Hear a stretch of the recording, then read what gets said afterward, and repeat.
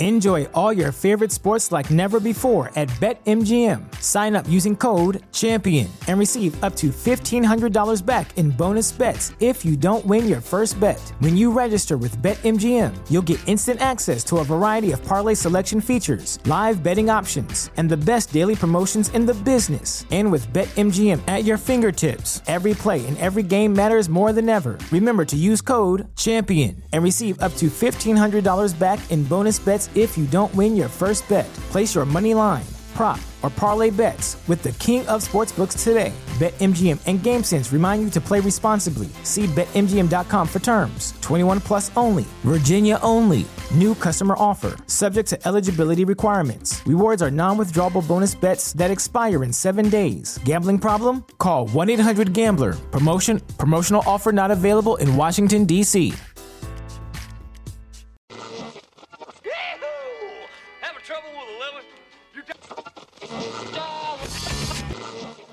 You're listening to Nightmare on Film Street. The current time is 6:66. Traffic is clear ahead from here to the afterlife, but it's hell outside. For the next hour, you're on Nightmare Time. So, let's give a grave welcome to our hosts, John and Kim. Hello again, fiends, and welcome to Nightmare on Film Street. Horror for the casually obsessed. I'm John. I'm Kim. And we are here today to talk about a movie we've never seen before. That's how casually obsessed we are. It's, not an uncommon thing. Yeah, but that's what I'm getting at. You can watch horror movies your entire life and then have a podcast dedicated to horror movies for several years with a website that has reviews and editorials and still, like watching horror movies every single day of your life, basically, and still come across movies you haven't seen before. I will also say that we've had the Blu-ray copy of this for, I think, 2 years. Has it been 2 years? I don't know. Ooh, wow, that's, dang. And also, I don't know about you, but the cover of this movie haunted my childhood dreams. Seeing it at the Blockbuster. Well, I guess not haunted my childhood dreams. You saw it all the time and you're like, ooh, I want to see that, but I'm scared. No, just like, I want to see that, but if only I was an adult. And here I am an adult, and I'm only just now seeing it. After owning it for 2 years. Yeah. You're like, I finally have it, and we'll put it here to collect dust. Well, it's one of those things that when you have a horror podcast, you're like, ooh, we gotta pair that with something good because that's gonna be a great movie to talk about. It had a lot of hype to live up to. That fucking poster is so fucking good. And I was like, no, that is destined to be a podcast film. And so we just have always avoided it until we could find its mate, for lack of a better word. And boy howdy, I think we've done it. Yeah, we're here today kicking off a new double feature of Makeout Massacres. Cock-blocked by aliens. That's right, bad dates. Teenagers buried at Makeout Creek. That is really the theme of this double feature. We're kicking it off with, Lover's Point and maybe a comet with aliens in it. And you get all of that in Fred Decker's 1986 cult classic. That we've only seen for the first time. Yes, of course. Night of the Creeps. That's what we're talking about on the podcast today. But Kim, if anybody else out there, like yourself, has been putting this off or has only just heard about this movie for the first time, what are 3 good things about Night of the Creeps? 3 reasons why you might like it, why you should watch it, why you should seek it out right now. Oh boy. Okay, number 1 is Blobtastic 50s intro sequence. Oh, yeah. Full out black and white 50s style with the Cadillac convertibles and, Lover's Creek, like we said. Mm-hmm. It's 50s wonderfulness. Number 2. Number 2 is, I'm going to say, Tom Atkins. Right? Isn't he just always the best grizzled cop? So much fun. Even though in this he's chronically suicidal, I think. And also for his one-liners. His suicidal tendencies and his one-liners. Very good stuff. And the third one, quite possibly the most important reason to watch this movie, is undead boyfriend dates.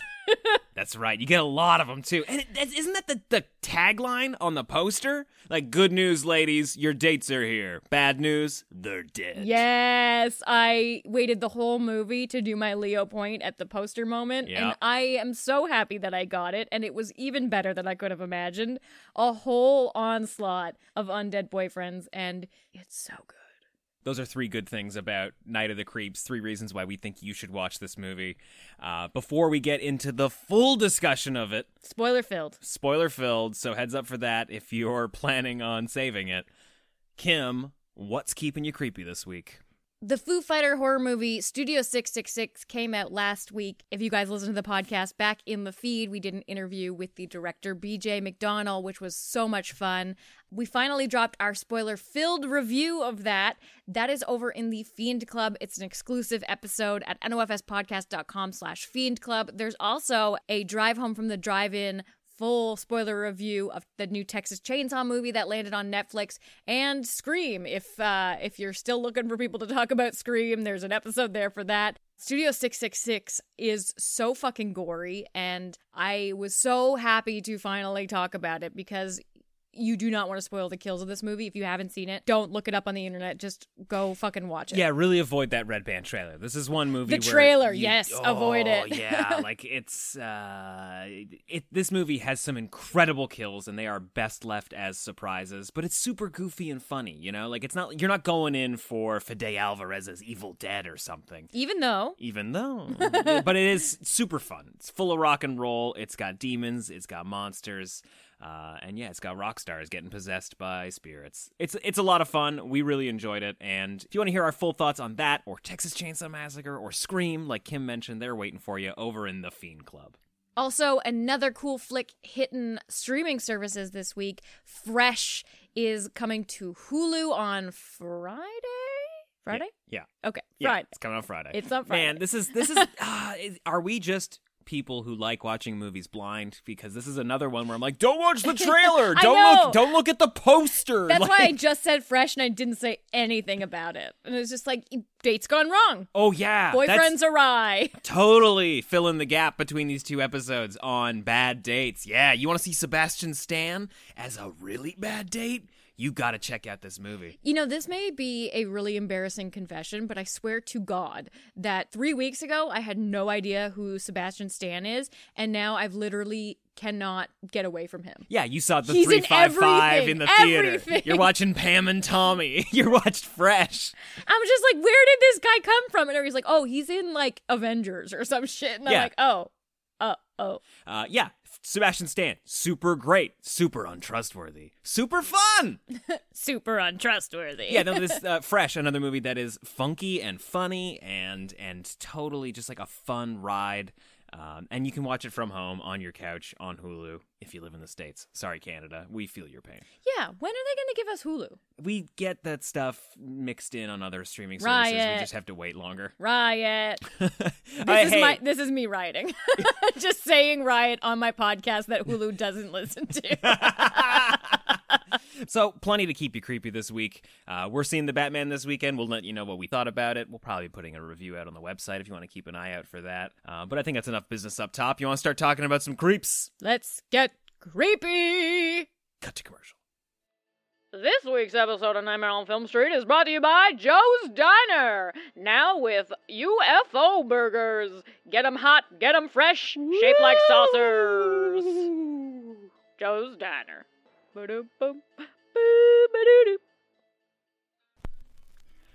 This summer, from Warner Brothers Pictures, comes a story about a father and a son on a family road trip. He was just a boy. His dad had only one eye. Hey, son, why don't you keep an eye on the road for me, eh? You watch the left lane, I'll watch the right. Until one fateful night, they picked up the wrong hitchhiker.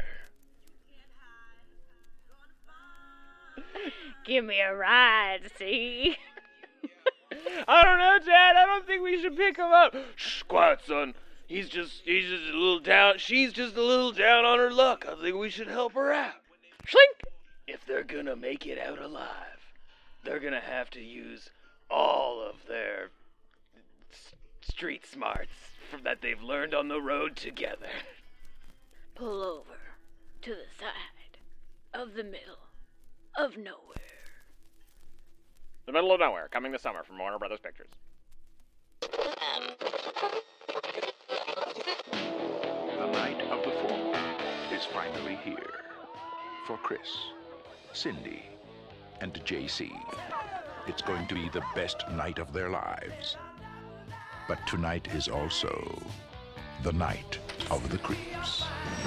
From a world unknown comes a nightmare unimagined. First, they are under you, around you, on you, and then inside you. They get in through your mouth, and you walk around while they incubate, even if you're dead. They are a new breed of terror. Freeze! They are a different kind of horror. Zombies, exploding heads, creepy crawlies. We could have a little problem. The creeps are taking over. I got good news and bad news, girls. The good news is your dates are here. What's the bad news? They're dead. You have never had a night like this. Night of the creeps. If you scream, you're dead. Night of the Creeps from 1986 is currently sitting at a 6.7 out of 10 on IMDb, 75% on Rotten Tomatoes, and a 3.6 out of 5 on Letterboxd. Correct me if I'm wrong, the poster for this movie was the wallpaper on your phone for years. Yup.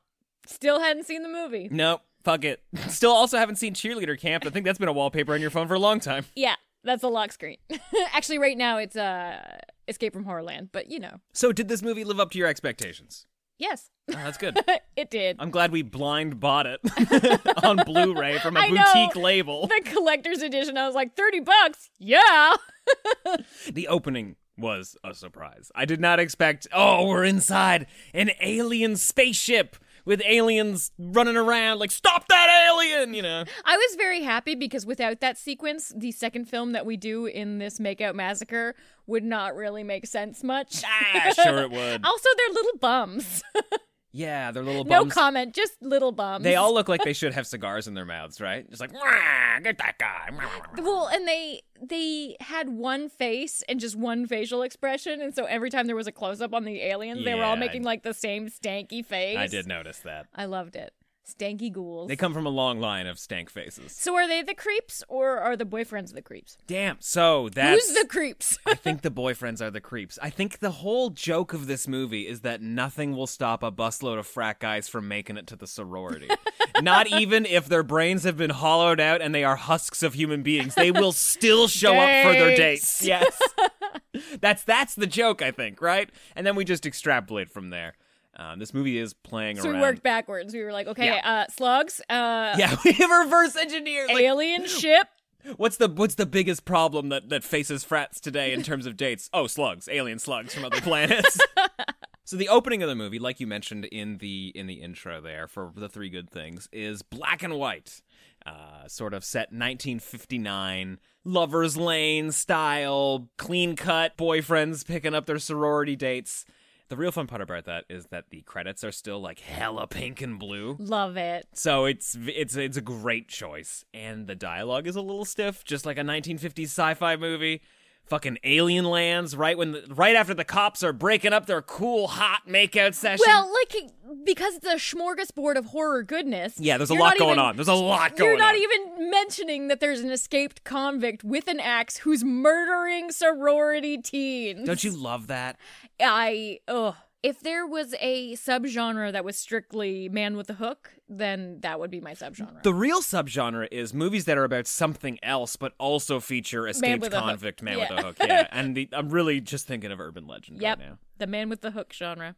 As soon as they mentioned it, I was like, oh, this movie's probably doing too much. I'm so happy it did too I much. was so happy. This is the kind of movie where you can do too much. You're like, yeah, I do want an axe killer, actually, along with these slugs and undead boyfriends. Yeah, but... And also aliens with butts. Give it all to me. feel two ways about it. One, I personally love it. We would have been championing this movie when it came out, for sure.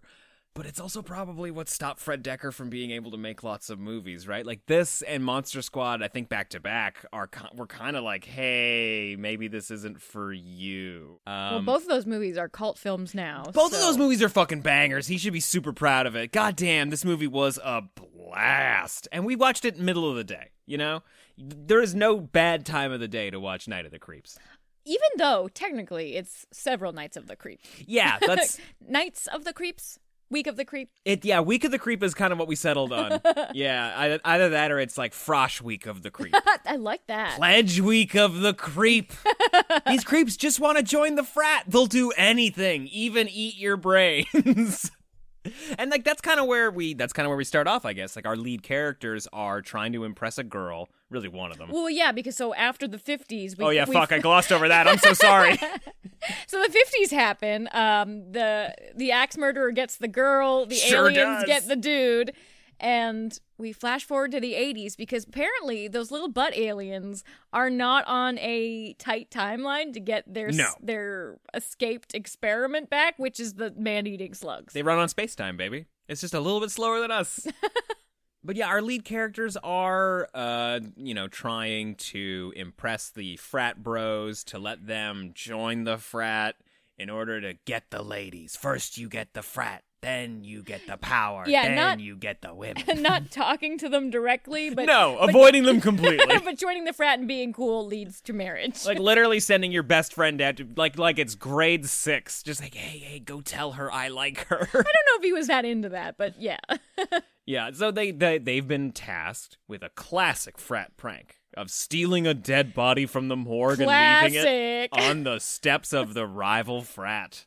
They chicken out last minute because when they get to the medical experiment room and they find a dude cryogenically frozen. I love that the student medical staff has been tasked with cryogenically dealing with this alien. This is the problem with university towns, right? Like they got too much money for it. Like they're just like, what are we going to do with all this medical money? And they're like, I don't know, keep the UFOs under wraps. By the sounds of it, the guy, by the looks of it, really, the guy who was supposed to be taking care of that cryogenic body was a grad student and also knew nothing about what was happening.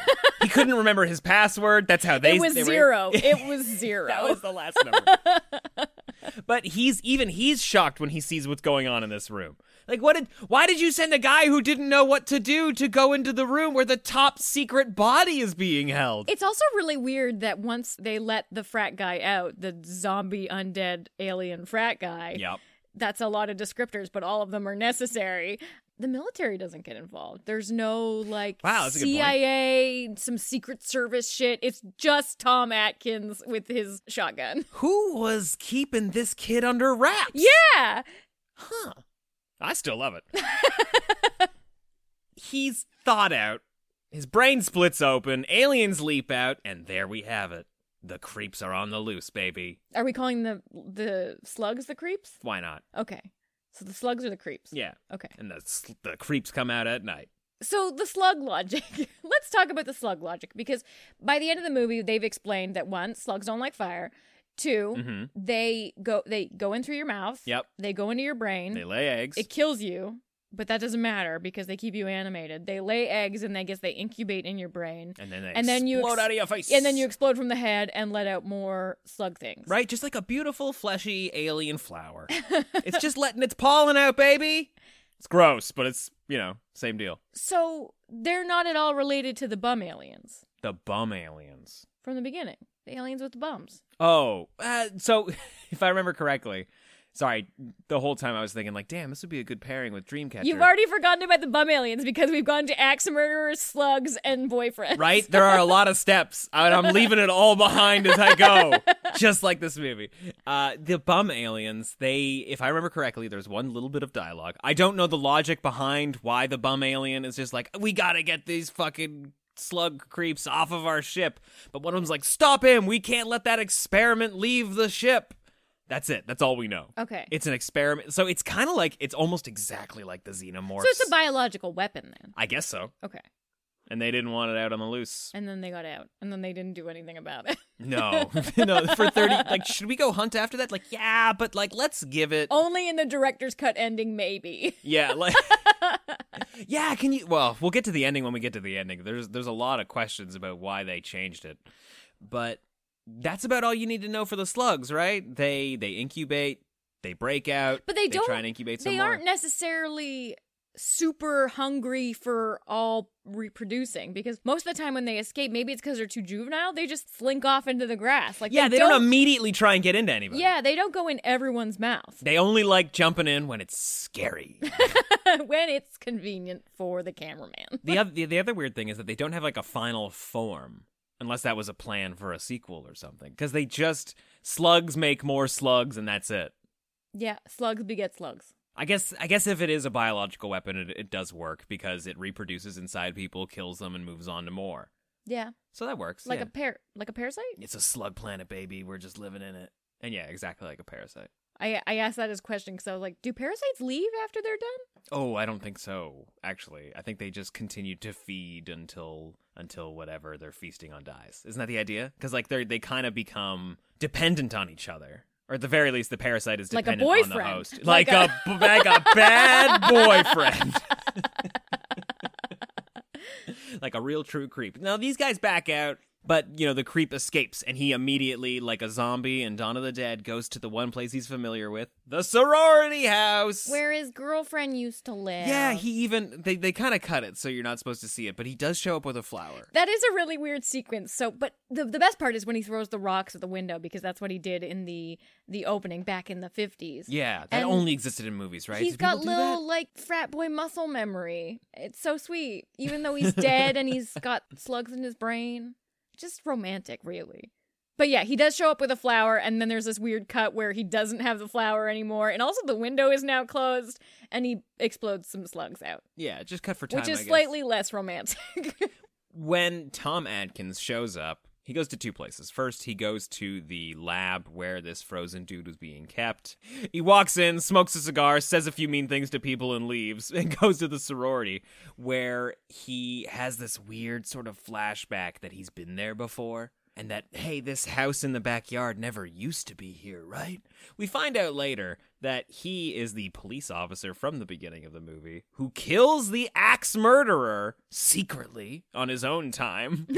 And Off the clock. Off the clock, still in uniform, but buries him in an empty lot behind the sorority house. Which is where this house mother's apartment. This is all like C-plot stuff. I know, but it's so good. It's so fucking good. So anyway, there's now a house on top of where he has buried this body. The creeps are running around, hiding in the grass, I guess burrowing underground because they find the body of this axe murderer, reanimate him, and he comes fucking crawling up through the floor of this house mother's apartment. Was that not the best scene of this fucking movie? It was pretty fantastic. The axe murderer is maybe my favorite bit, apart from the boyfriend's undead. Yeah, of course. And the butt aliens. Okay, there's so much good stuff. Yeah, the movie is a blast. But he, looking all Return of the Living Dead zombie-ish, still wearing a fucking crazy person's coat because he's escaped from the mental institution, just breaks through the fucking floorboards, hacks this woman into pieces. Tom Atkins buried him with his axe. Buried him with, well, wouldn't you? He just buried him with evidence. If you phrase it like that, it makes more sense. True. All the evidence in one hole. Not a great idea, but you did it. Yeah. I love the line from the coroner when they show up, too. Like, hey, if we had to use a different stretcher for each body part, we'd be pulling pieces out all night. Love Gross. it. Yeah, super gross. Love it. But he's still running around. So, like, one thing we know is that these slugs can obviously take over living people. And also dead people. But they can also reanimate dead corpses. Mm-hmm. That's key. Is it key? For a sequel. It's key if you're laying the groundwork for a second movie. That's key? But there's a whole sequence where they, like, track this guy down and they corner him and they blow his fucking head off. He recognizes Tom Atkins, too. Did you catch that? He's all fucking skeletal and shit, but Doesn't he smile? He smiles! Yeah! He fucking grins! He's like, hey, what's up, old boy? And then they blow him up. The craziest thing is how much shit is in this movie, and I swear to God, when I looked it up for the character names, it's like 88 minutes long. I know. I don't understand. There's definitely a 2-hour version of this movie. I mean, we watched it this morning while I was drinking coffee, but I needed 2 bathroom breaks to get through it. Well, you drank a lot of coffee. 88 minutes? That was on you. Yeah, I know, but I'm just saying this movie does kind of go at its own pace. It has a lot, but there is a lot of walking and talking. Yeah, it's crazy. It's crazy that they let Fred Dekker keep all of it, because I think that the whole C plot with the axe murderer, it would have been the first thing to go, especially now. That would just not be in the movie at all. All we need is just like, I was dating a girl who died in 1959 and I'm grizzled now because of it. Like, we don't need this whole backstory. Yeah, like her name was Ramona. Yeah, we don't need the whole C plot of him killing a person and still dealing with that and then having to face it, but also it's not consequential to the end of the film whatsoever. It's just a nice little beat. Yeah. Oh yeah, I love it. And that's why it would hurt if this movie was made now, because it just wouldn't be there. Well, I'm also thinking especially when JC, short for John Carpenter, whose last name is also Hooper, I think? It's JC Hooper? Well, every character in this movie has a horror director's name. I'm just gonna side note that I actually really do not like that. No, neither do I. So over that. I'm okay. You get one. And the fact that you went to, it was Corman Psychiatric Hospital. There's I'm fine with it. Romero, there's fucking Cronenberg. One of the frat boys just offhand, his last name is Cunningham. Miner is another one. I think the janitor's last name is Miner. There's a lot. We're moving on. When JC dies, he's the one that finds out that fire bad, so good for him. Yeah. He was also the funniest character in the movie, so it's really sad. Very funny. He leaves a tape for Chris, the lead, and is basically like, they're in my brain. I have no heartbeat. And I can feel them now. It's all good shit. Like, I did almost cry. It was very emotional. He's like, I love you, man. And then it was just so sad. Mm-hmm. But it was like 5 minutes long. It was quite a while. It lasted a bit. Yeah, he recorded his memoirs. His 18-year-old memoirs. There's also there had to be more with that tape too, because there was just like one quick little moment where we saw him go like, "Oh, I got a tape recorder in my pocket." Okay, like, why does he have the tape recorder? Yeah, there's got to be something more to this. You can see that all over the place. It was cut down to that 88-minute runtime. All worth it, I think. It's still a fun movie that moves and has a lot of slug stuff in it. That's the unofficial good thing part number 4. Slug stuff. They do seem to be really into cats and dogs as well. Maybe that's just because they're low to the ground and it's just like first opportunity. Oh, that makes sense. Yeah. Like if there were slugs that were trying to reanimate and take over living things. Because they do keep throwing that cat like into girls' arms. Like, yeah. They're just like, here, catch this cat.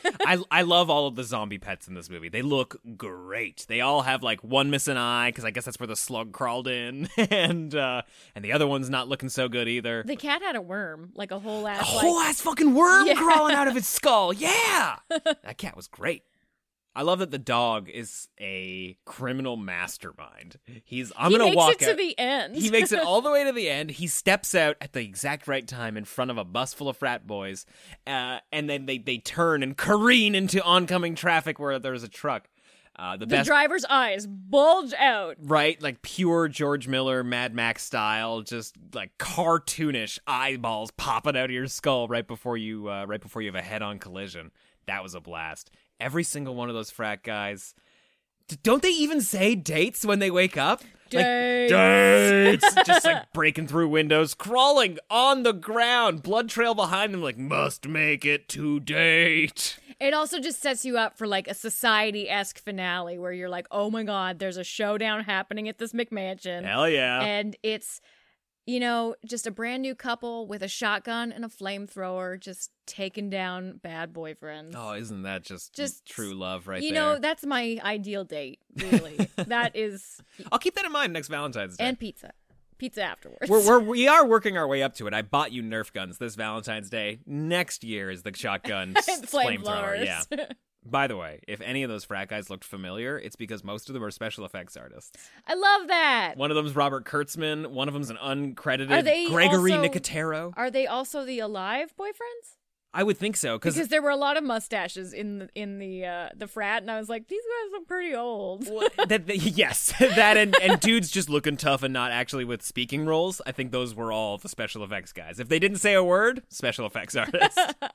I won't lie. When the zombified dates get to the sorority house, I wish it was a little crazier, but maybe that's just like the Dead Alive fan in me that wants just a mountain, a geyser of blood. There were some really insane special effects, though, like the heads exploding, and they were all lovely. Oh, yeah. It's friggin' hilarious when the frat bro shows up. No one notices he's dead. Like, no one pays attention to this guy. Even his girlfriend, who's breaking up with him, not realizing he's dead and already gone. But yeah, anytime that somebody gets shot... Oh my god, she pulls him to like have this breakup moment with him, and they're sitting on the front steps. His eyes are all like fogged out, glossed over. Yep. And we're panning to her, and she's just like, I'm really sorry, that it ended the way it did. And there's just drool dripping from his open mouth. I was just like, yes, Brad, yes. Yeah, but Tom Atkins and Rusty Griswold show up at the exact right time. I was hoping we were going to say Rusty Griswold sooner or later. I was surprised we called him Chris at all. I was, I exercised a lot of restraint. He's Rusty to me, and that's unfortunately who he will be forever. Russell Griswold. Oink, oink, my good man. Yeah, it was nice to... I mean, we've seen GIFs of this movie before. We've seen photos of this movie before. It's nice to finally see those brains actually blow up in live time.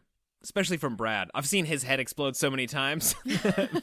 But I've never seen, like, the lead up to it and the post-game analysis that comes afterwards. I also enjoyed the, like, wall mountain of slugs where they were all, like wiggling basement? Their tails and shit. And also Detective Tom Atkins' sacrifice with the gas and blowing it up. And, like, the last time we'd seen him before that, he was about to put his head in an oven, so... Yeah, that came pretty quickly. That was really surprising. Yeah, like, yeah, I guess I could stop. I guess I could cancel my plans to help you. Closest the oven turns the gas off. Yeah, so, like, he died a hero. I mean, unless you watch the director's cut ending, which maybe he didn't. Dun, dun, dun. Well, it was still heroic what he did. Dun, dun, dun. You can't always save the day fully. No more dun dun duns? Okay. I'm dun dun dun. Oh, shit. In the theatrical cut, Tom Atkins sacrifices himself because the flamethrower pilot light goes out and you just can't get that back going ever again. Even if you have a Zippo lighter with you. He blows up the whole sorority where all of the slugs are in the basement.